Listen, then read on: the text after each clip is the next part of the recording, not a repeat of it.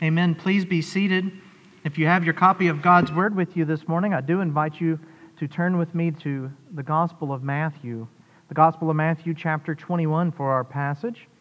As you are hearing that, you'll realize that we are taking a break from our sermon series in Genesis, as this is the week often celebrated as the Holy Week, the week in which we give particular focus and emphasis upon Christ's entrance into Jerusalem, his leading to his death upon the cross, and then his resurrection on the third day. You can also find the text on the insert inside of your bulletin, along with a brief outline of today's passage. This is an important text for us in the life and ministry of Jesus. In fact, it is one of the texts that is recorded for us in all four gospel accounts. And we could have looked at any of them this morning. In fact, this is my third year preaching Palm Sunday, and we've looked at Mark, we've looked at Luke, and so this year we will look at Matthew's account. But because we could have picked any of the Gospels and we landed on Matthew this morning, I thought it would be helpful just for a second for us to remember or be reminded of Matthew's purpose and intent in writing his Gospel. All of the Gospels, let's be clear, have the desire, the purpose, the goal to present Jesus Christ as Lord and Savior. That is consistent among the four Gospels, and that does not vary. However, you've got four men from four backgrounds and four perspectives, and so each one, not only that, also wrote to particular audiences. So you get different things emphasized. You get certain things given more attention than others. And in the case of Matthew's gospel, Matthew is really concerned with showing Jesus Christ as the promised king of the line of David. He wants us to see Christ as the fulfillment of prophecy and wants us to know the kingdom of heaven has come. Because of this, he primarily has a Jewish audience in mind. You will note that he is very heavy on prophecy. He's very heavy on Old Testament fulfillment. That being said, if you're a non-Jew this morning, that doesn't mean that you should just tune out. For, as we started with, the gospel is for Jew and Gentile alike. But knowing that does help us understand why Matthew highlights what he did and why he focuses on what he does. And so with that in mind, we will focus upon our passage this morning, but we will be going back to look in the past, and we will be going ahead to see what this will lead us to. Excuse me. With that being said, would you please look with me to Matthew's account of the triumphal entry as I read for us the Word of God this morning. I'll begin in verse 1. Now when they drew near to Jerusalem and came to Bethphage, to the Mount of Olives, then Jesus sent the 2 disciples, saying to them, Go into the village in front of you, and immediately you will find a donkey tied, and a colt with her. Untie them and bring them to me. If anyone says anything to you, you shall say, The Lord needs them, and he will send them at once. This took place to fulfill what was spoken by the prophet, saying, Say to the daughter of Zion, Behold, your king is coming to you, humble and mounted on a donkey, on a colt, the foal of a beast of burden. The disciples went and did as Jesus directed them. They brought the donkey and the colt and put on them the cloaks, and he sat on them. Most of the crowd spread their cloaks on the road, and others cut branches from the trees and spread them on the road. And the crowds that went before him and that followed him were shouting, Hosanna to the Son of David. Blessed is he who comes in the name of the Lord. Hosanna in the highest. And when he entered Jerusalem, the whole city was stirred up, saying, Who is this? And the crowd said, This is the prophet Jesus from Nazareth of Galilee. The grass may wither and the flower may fade, but the word of the Lord will stand forever. Would you please bow with me once again as we ask the Lord's blessing upon this time? Dear Heavenly Father, each and every one of us here has a great need to understand your truth, your word. We need to know our Savior. We need to know who He is and what He has done and why it matters for us this day. And so, Father, I pray that you would this day give us eyes to see, Give us ears to hear. Give us hearts to receive your truth and your word, that it might transform our lives. Father, be with us this day as we consider Jesus' march into Jerusalem and the days that followed and the events that took place. Might we proclaim your sovereignty. Might we humbly submit ourselves to you as God, our Lord, as our King, and as our Savior. We pray all of this in Christ's name. Amen. It may seem silly to state this, but it is always helpful as you start a different book. The writer of the book of Matthew is Matthew. Now, some of you may chuckle at that and go, well, that's kind of a funny statement, but if you get into textual scholarship, critical scholars love to tear apart authors, dates, and things of that nature. But we do affirm what seems to be clear from the Scriptures, that Matthew wrote this. Matthew, the tax collector, one of the 12. And because it was written by Matthew, the former tax collector, one of the 12, he has a particular perspective on things, doesn't he? He, of course, was a Jew. He was a Jew in a profession that was necessary in Jewish culture, one that was not necessarily respected, as it left room for dishonesty. It left room for taking advantage of people. Tax collectors were not the most loved or liked. I guess some things don't change. But he knew Jewish practice. He understood what it meant to be amongst the Jews. He understood what it meant to be of that culture. And so when Jesus Christ calls him out of that and says, no, now you will follow me. You will leave your old life behind, your old ways behind, your old identity behind, and now you will be one of mine. What we actually see in Matthew and in the other disciples is a picture of what Christ does for us. That transformative work of taking us from where we were and taking us to where we now are. From who we were to who we are now. From what we did into what we are now called to do. And so Matthew, in the fact that he wrote this letter to us, serves as a beautiful case study, as does the other disciples, at the power of the gospel and its transforming effect. Matthew, of course, tracks for us the life and the ministry of Jesus. He begins with a beautiful genealogy at the beginning of his letter, tying Old Testament to New. And if we go to Matthew 4:17, we really get a thesis statement for Matthew's gospel. Matthew 4:17, we hear these words: repent, for the kingdom of heaven is at hand. What a true statement to show what Jesus came to do and who he was to be, what he was to be about. Repent. Turn from your sin. Turn from your transgression. Walk a new way, for the kingdom of heaven is at hand. And of course, what was at hand but Christ himself? And so what was he saying? Jesus Christ, the King, is here. And Matthew will go to great lengths in his gospel to show that over and over and over again. And we see that emphasized in our passage this morning. And I want us to know that, and I want us to consider that this morning by looking at three different parts of our passage. I want us to see that Christ himself displays his kingship, and he articulates that clearly in the first three verses of our text. I also want us to see how Christ shows his authority by fulfilling prophecy about himself. We see that in the middle verses 4 through 7.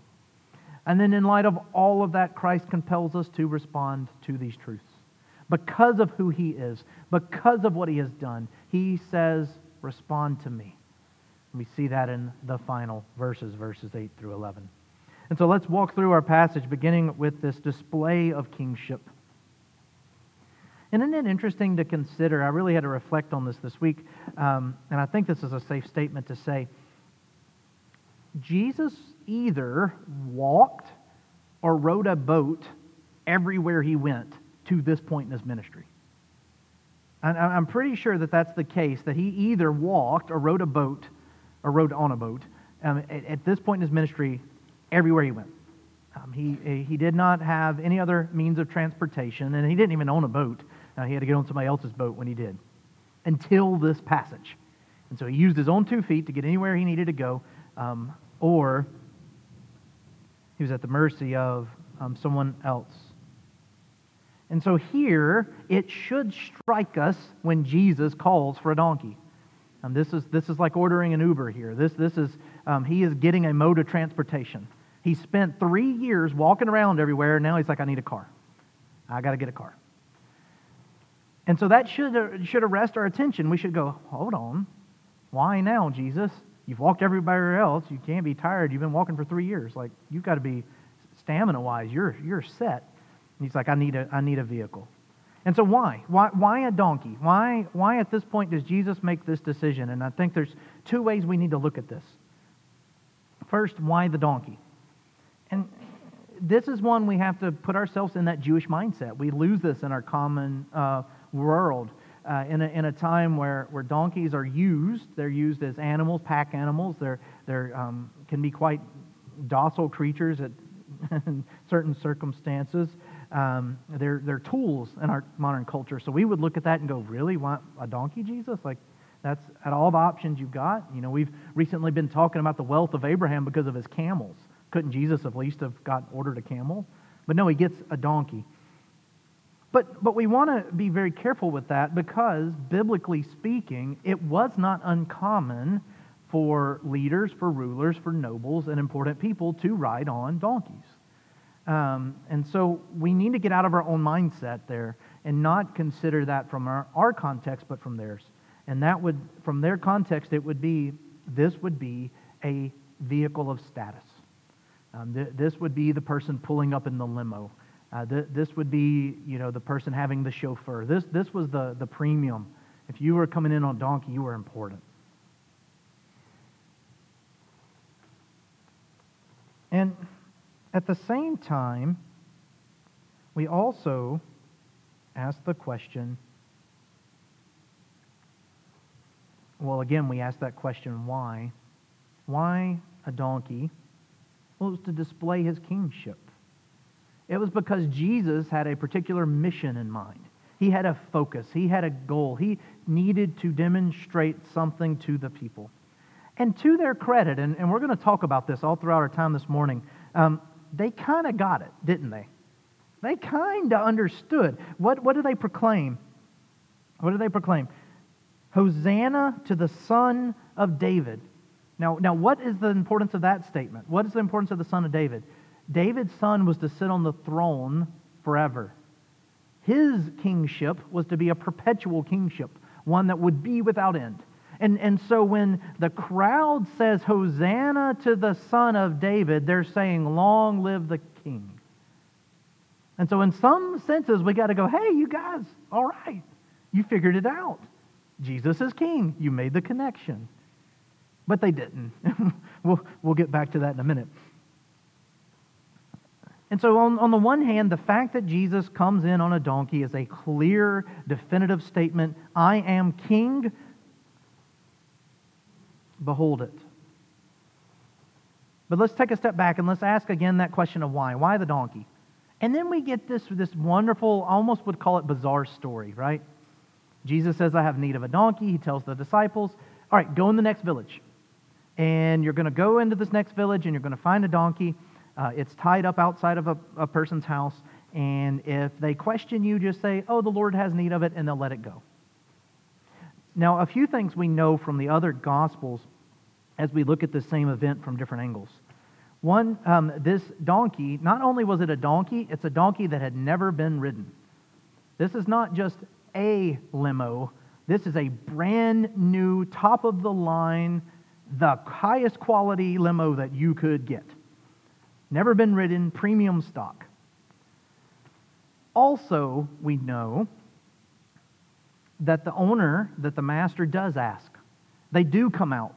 What are you doing? And the disciples say, the Lord has need of it. And then what happens? Is there a negotiation? Is there a, well, that's going to cost you? No. The next thing we know, in all 4 Gospels, they're walking back to Jesus with a donkey. So what does that tell us about the owner of the donkey? The owner of the donkey had to, at some level, understand what it meant to submit to the Lord. At some level, the owner of the donkey had to fear God, trust God, and listen, because at the mere mention of his name, that owner says, it's yours. take what you need. Now, I want to zoom out even further, and I want to show that this too demonstrates the kingship of Christ. Because how did Jesus know that there was a donkey, an unridden donkey, at the house of a Christian in a neighboring village that would be home and willing to release it upon request? The only way he could know that, well, there's two ways, and scholars debate this. Either he pre-ordered it, he called ahead, and he got it reserved, which is most likely not the case because they didn't do that kind of thing back then. Or he's the sovereign Lord and God, and he ordained it to take place.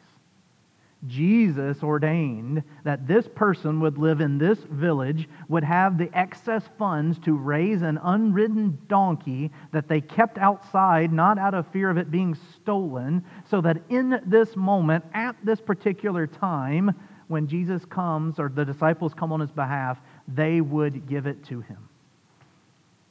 Again, Jesus is displaying his lordship, his kingship before us.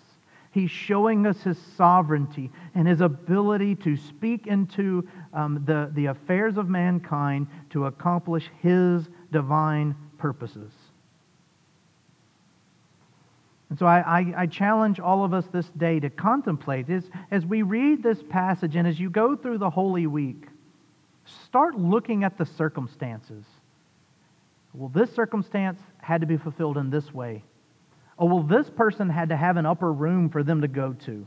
Oh, well, this person had to be the person that they spoke to. This person had to be available here. This person had to do that. This already had to have been laid out. And you start ending up with odds that are astronomical. Astronomical odds that everything would precisely lay out like it does. And yet, without fail, it all goes according to plan. Why? Because Jesus Christ is Lord and because Jesus Christ is King. He's the only one that has the authority to make it so. And so we see very clearly here Christ displaying his lordship in and through the donkey. And maybe you find yourself saying, Aaron, that's a bit of a stretch this morning. Hopefully not. But if you're like, just give me a little more. Can you give me more evidence? I can. It's in fulfillment of specific prophecy that's over 700 years old. The text itself backs up what we just said. Look at our second section here.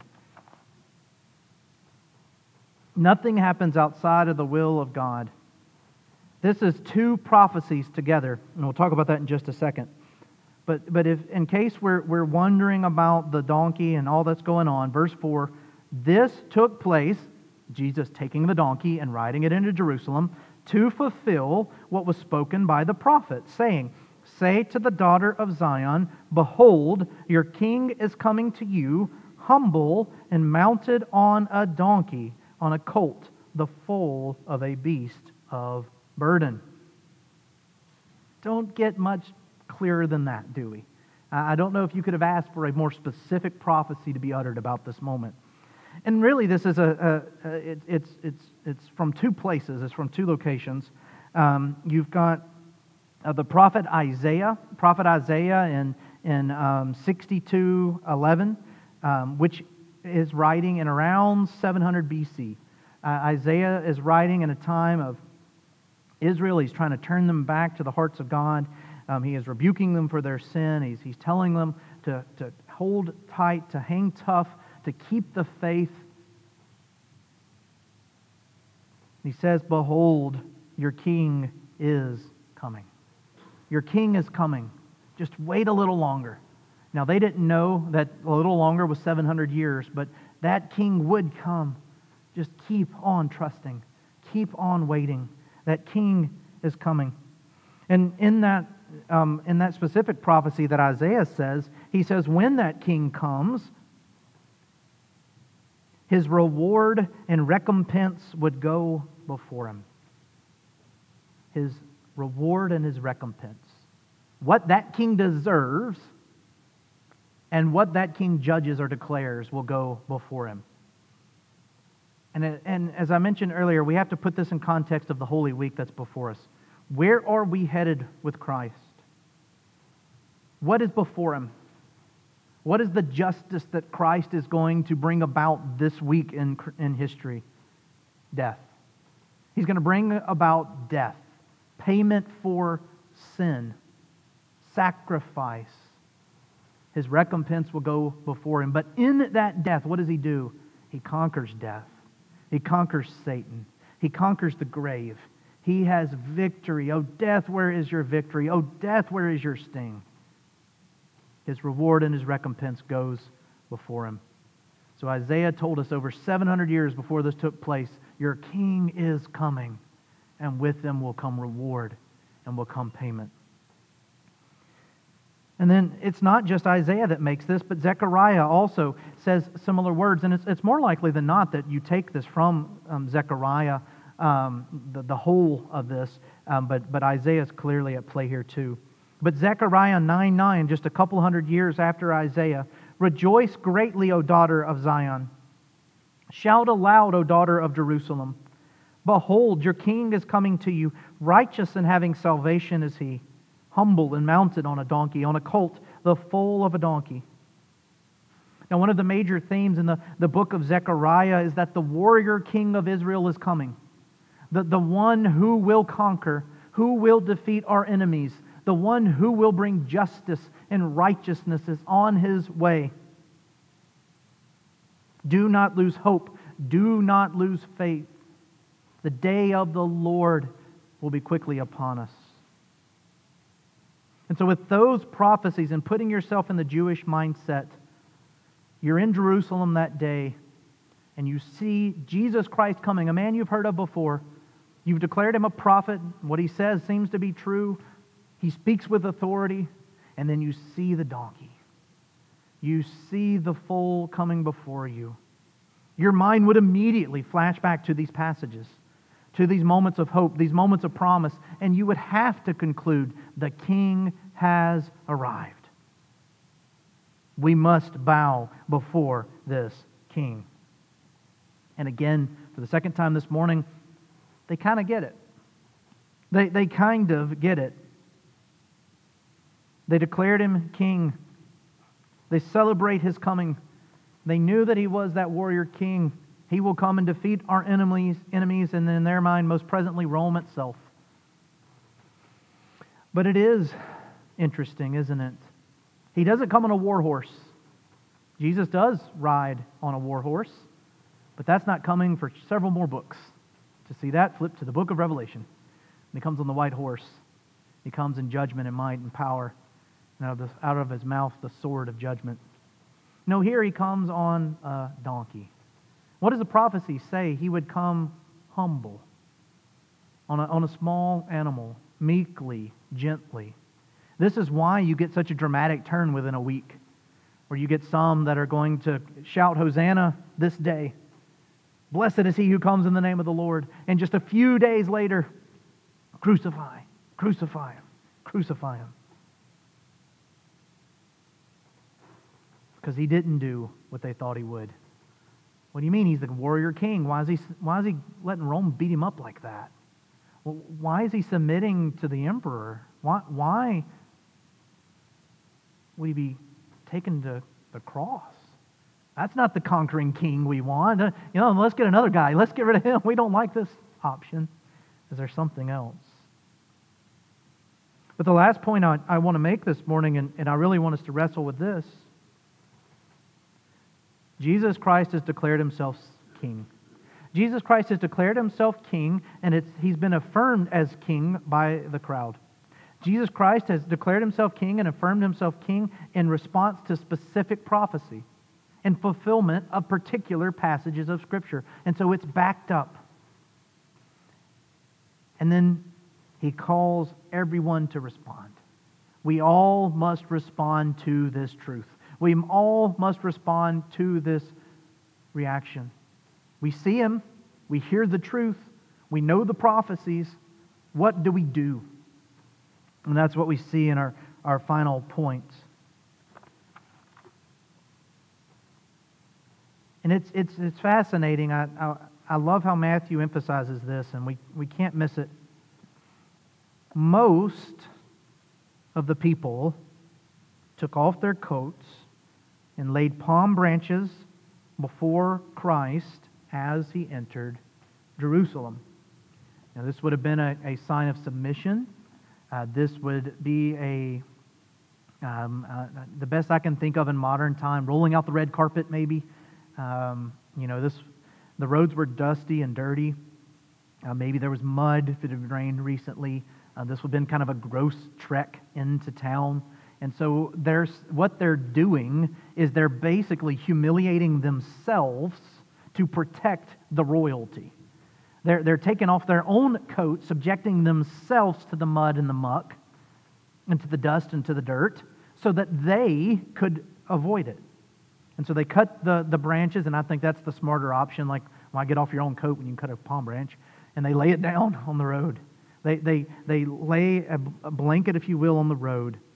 They lay out the red carpet for His coming. But I love that Matthew emphasizes this. Verse 8, most of the crowd spread their cloaks on the road. And one theologian made the point of this, and I highlight this again this week, or this morning. There is not a unanimous decision here. It did not say everyone in the presence of Christ humbled themselves, took off their cloaks, and cut down branches. In fact, Matthew makes a very clear point here. Most is not all. That means some people did not. Some people saw Jesus coming and said, I'm not doing that. Why would I humble myself before this guy? Look at him, he's on a donkey. God, what am I submitting to Jesus for?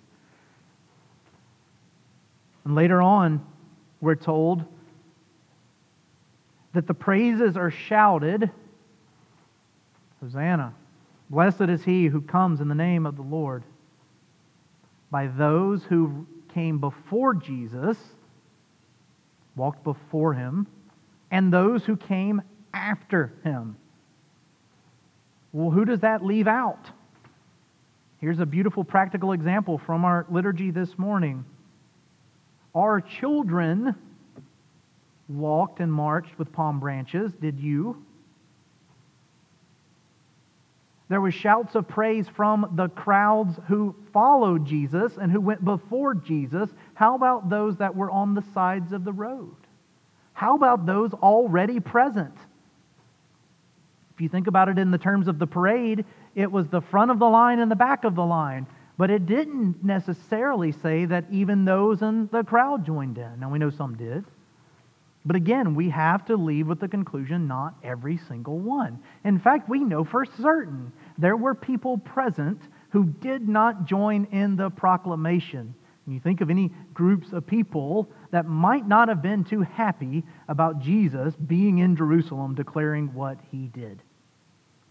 The Pharisees, for example, the Sadducees, the Jewish elite, the leaders of their time were not thrilled that Jesus was coming and declaring Himself king. Maybe there were Romans at present. Maybe they were there. They certainly wouldn't be celebrating the king has come. That wouldn't fit with their viewpoint or their system. And I think this is most indicative of what's going on, this final point in our text. You look down to verse 10. And when He entered Jerusalem, so his kind of parade or processional has made its way into Jerusalem, the whole city stirred up. So there's a reaction. Again, some people, this is awesome. We're so glad you're here. Some people, I don't know about this. Some people, I don't like it. I think this is most telling. When He entered Jerusalem, the whole city was stirred up, saying, "Who is this?" Some people are just confused. Some people are not sure. Some people don't know what to make of it. And let me ask you something this morning. Has anything changed? Has anything really changed nearly 2,000 years later? Don't we see to this day the same responses to Jesus Christ? As we're presented with our Savior, as we're presented with our King, we see the evidence. Biblically, scripturally, it's proven true time and time again. Jesus comes as the fulfillment of specific prophecy. We see God's plan of salvation working all the way back to Genesis. And then we have it laid out before us. And some of us do take off our cloaks and bow our faces. Some of us do say, Hosanna to the King. Glory and praise and honor be to the one who comes in the name of the Lord. Blessed is the Son of David who sits on the throne. That is to submit to Jesus, to repent, for the kingdom of heaven is at hand. But then, maybe some today, here, and we know certainly in the world, they just, it's another thing going on in the world today. And you could find them, and you can think how they would be thinking, well, this is sure slowing down my business. Maybe they needed to cross the street to get to work on the other side, or maybe they needed to go to a department store, or they needed to go pick up a loaf of bread, and you've got a parade in town. If any of you have been a part of a parade or anything like that, you know it kind of blocks things off. And they're kind of, this is inconvenient. A lot of people respond to Christ this day like that, don't they? This sure is inconvenient.